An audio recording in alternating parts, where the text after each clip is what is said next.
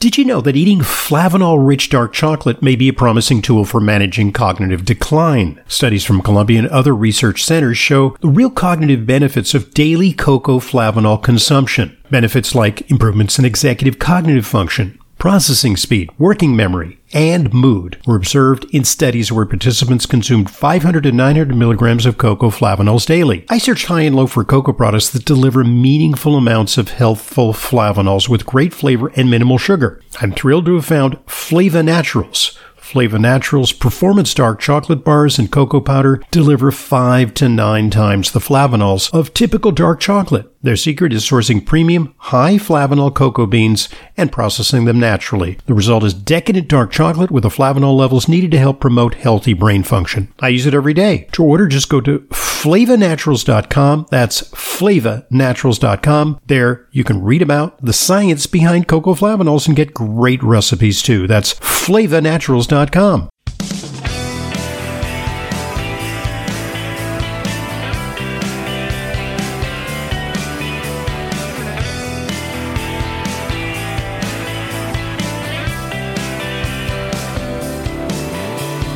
Welcome to today's Intelligent Medicine Podcast. I'm your host, Dr. Ronald Hoffman, and you may recall, if you're a regular listener to our podcast series, that a couple of weeks ago we interviewed Dr. Eric Westman, who is co-author of End Your Carb Confusion, a simple guide to customize your carb intake for optimal health. Today, we have his co-author and co-author of End Your Carb Confusion, Amy Berger.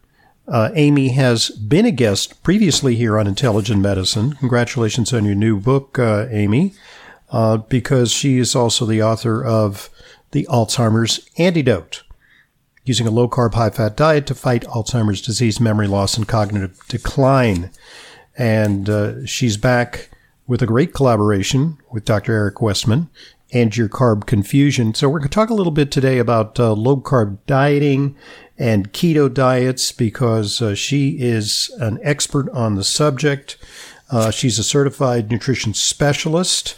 In fact, she serves with me on a committee for formulating exam questions for the certifying examination for nutrition specialists. And she is sharp as a tack. I can attest to that. She is an international speaker on low-carb and ketogenic nutrition. She blogs at tuitnutrition.com. We'll talk a little more about that because she has some very interesting projects underway there at tuitnutrition.com. And she is a social media maven, so you can follow her on Facebook and Twitter if you're not already following her, because she always has some great posts there. She is a graduate of Carnegie Mellon University and has a master's degree in human nutrition from the University of Bridgeport. And she herself is a practitioner of a low-carb keto diet. And so we're going to talk to her about her experiences on that.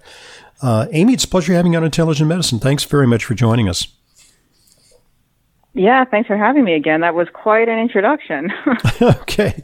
Well, I can't see you, but I hope you're not blushing. But the accolades are certainly due to you. You've very much advanced the cause of keto nutrition, and in a sensible way.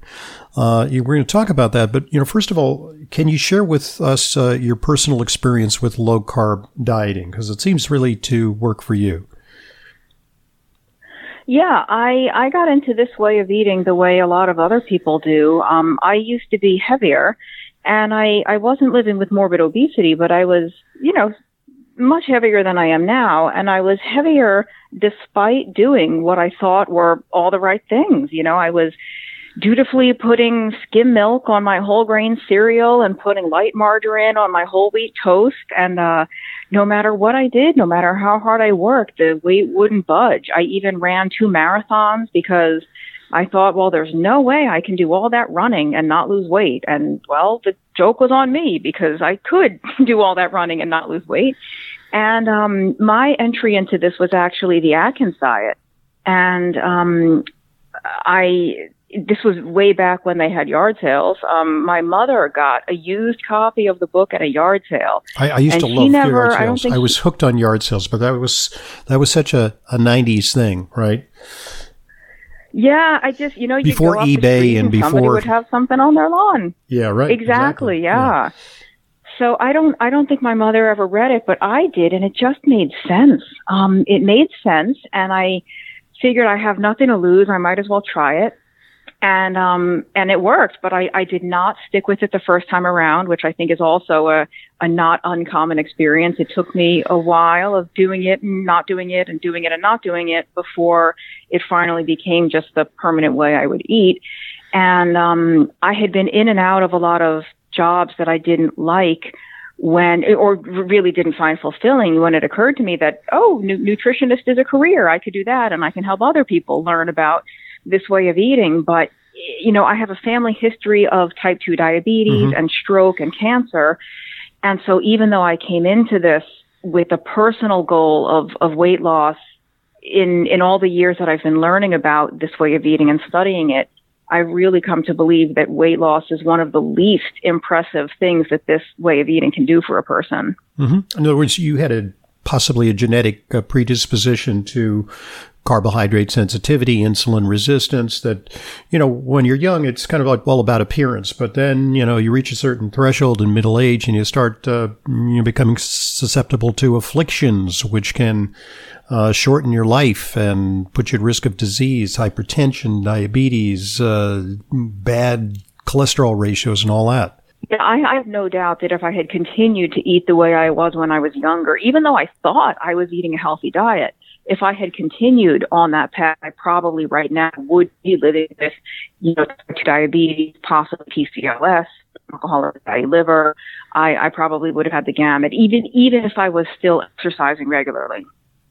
I follow you on social media, and you really sort of have a knack for putting entertaining and interesting posts up on Twitter, especially.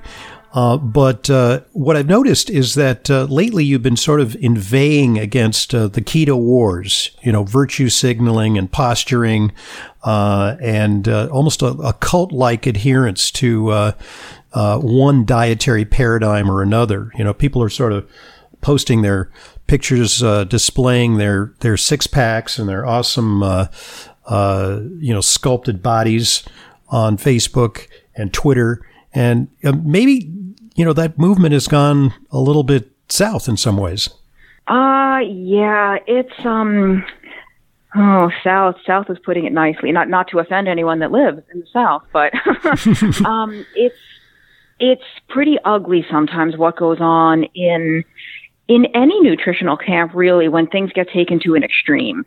And with keto, there's a lot of judging, I think, of people that eat in other ways, or, people that have some of the health problems that we know, or at least highly suspect keto and low carb are very, very effective for. And we sometimes wonder, well, gosh, why wouldn't you eat this way? And why don't you just change your habit? Except you can't.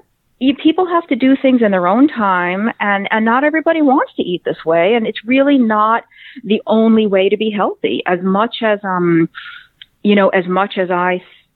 think it's a wonderful way to eat and a delicious way to eat, I would never say it's the only way, or that everyone has to do this. And so it really gives the whole movement kind of a bad name when people act extreme like that, and especially when it resorts to personal attacks. And we could stick solely to the science is in our favor. We don't have to resort to personal attacks to prove our points. Indeed, because it's kind of like the diet wars, and there's a cult-like aspect to this. But I guess it requires a certain amount of mojo and determination to adhere to a certain diet. So I think people take it on almost like a religious mantle. They're on a jihad to convert other people to their way of thinking. Yeah, I also think with low carb and keto, especially because it's kind of counter to the mainstream advice, although the mainstream advice is changing. It's changing very slowly, but low carb is becoming much more accepted. It's still, relatively speaking, it's still kind of on the fringe. And so I think a lot of people that are drawn to eating this way in the first place have a contrarian personality, or they might not have started that way, but after eating this way and seeing how much better they feel and how much their health is improved by doing basically the opposite of what they've ever been told to do,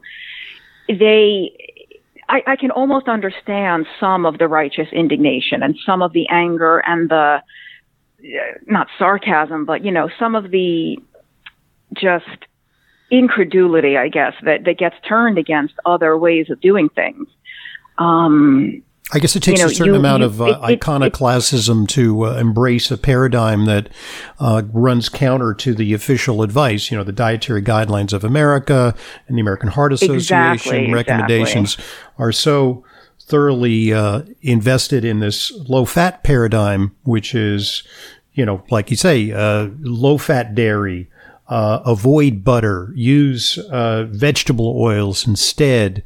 Make sure you have lots of whole grains, and starchy fibers. That's the prevailing paradigm. So I guess, the people who are, the Galileos and the Copernicuses of the modern era, push against that orthodoxy. Exactly. Yeah. So, okay. So you, have, on your YouTube channel, you have a video entitled "Keto Without the Crazy." That sounds interesting because, what about keto can get you going crazy, and how do you avoid, falling into that pitfall? Yeah, this when I was new to eating this way, we didn't even call it keto. Back then, it was just low carb. Mm-hmm. And I really don't envy anyone that's new to this now, because when I was new, I've been at this so long, Facebook didn't even exist. Twitter and Reddit and YouTube, Instagram, none of that even existed when I was new to this. Mm-hmm. There was the Atkins book, there was the book Protein Power, and there was one good internet forum, like an old school message board. Mm-hmm. Yeah, Dr. Eads, Protein Power. And it was very straightforward. It was just keep your low, and everyone has to customize a little bit for their own individual situation, but there was nothing about MCT oil. You couldn't even measure.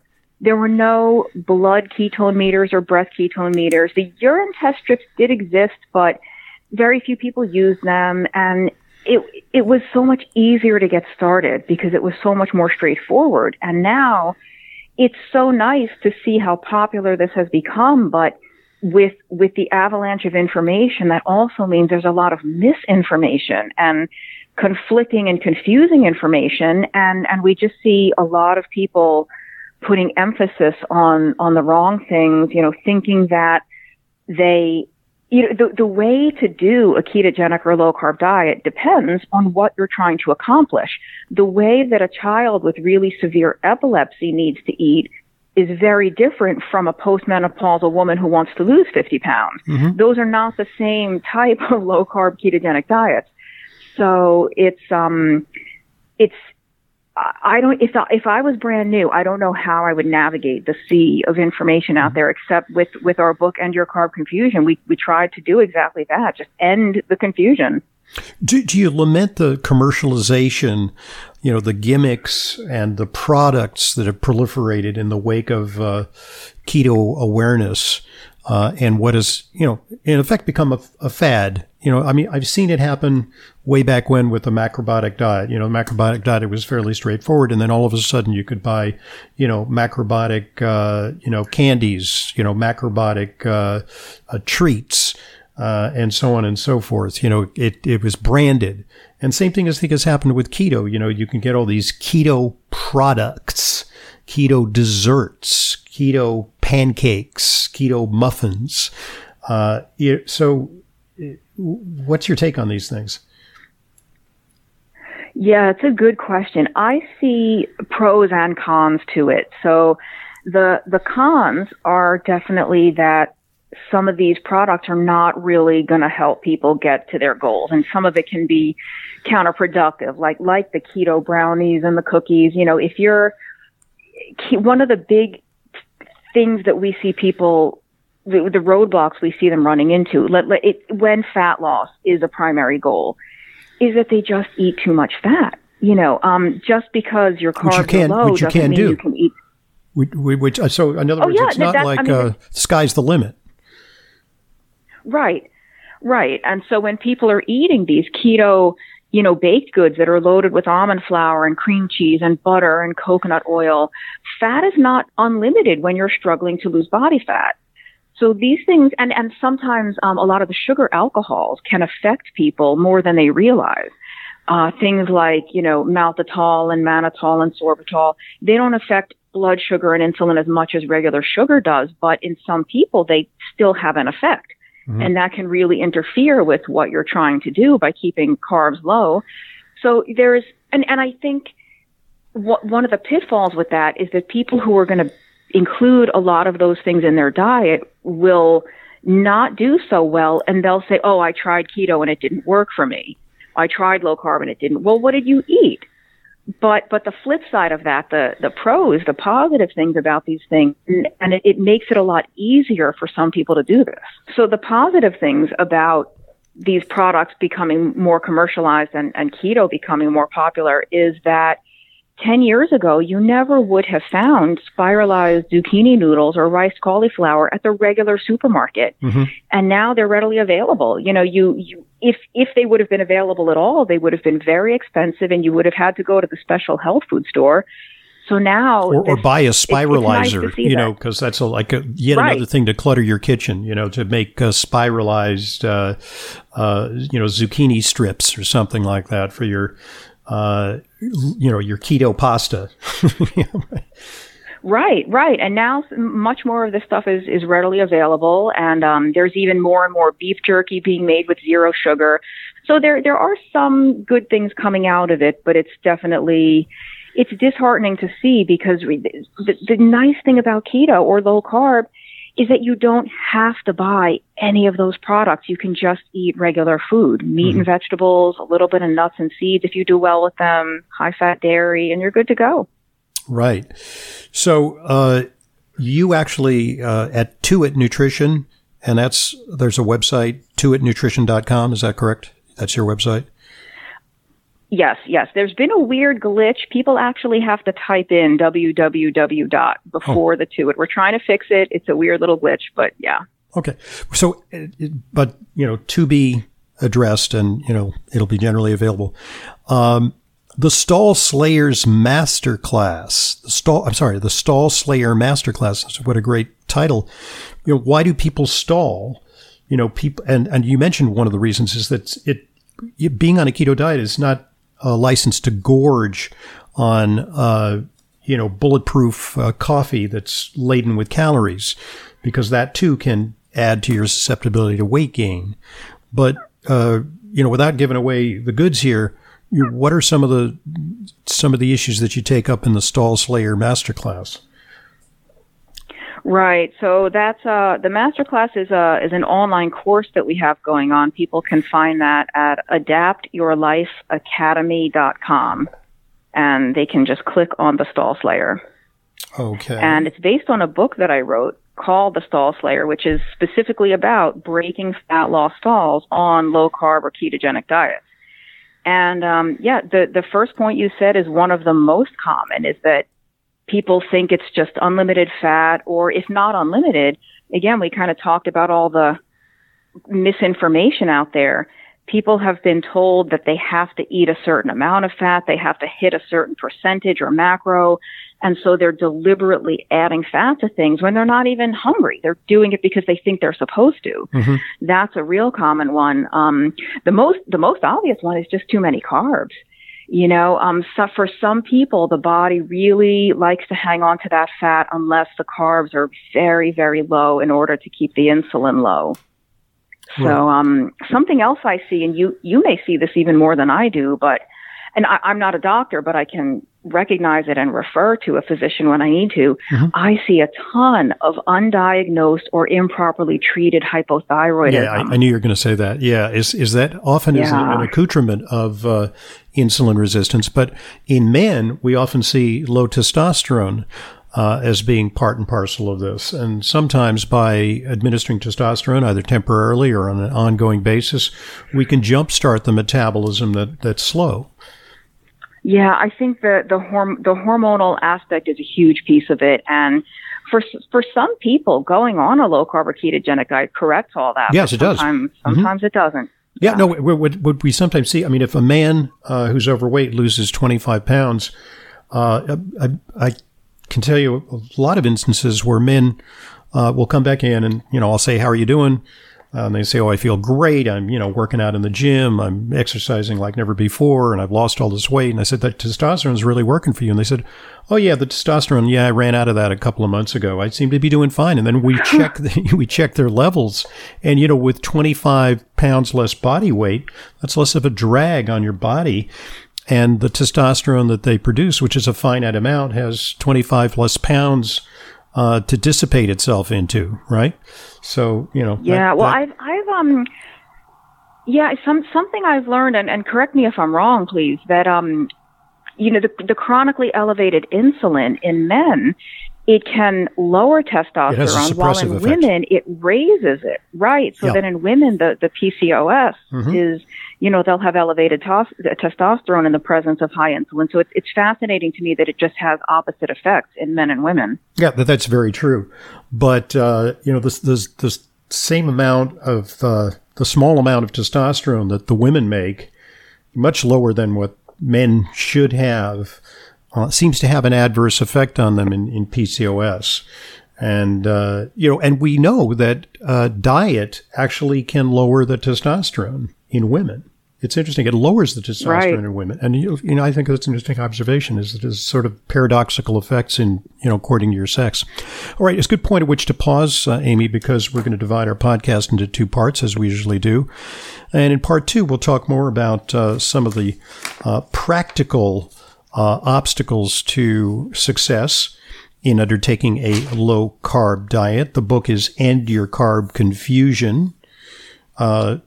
Amy Berger is the co-author. Got to go back a couple of weeks and listen to the excellent interview with her co-author, Dr. Eric Westman.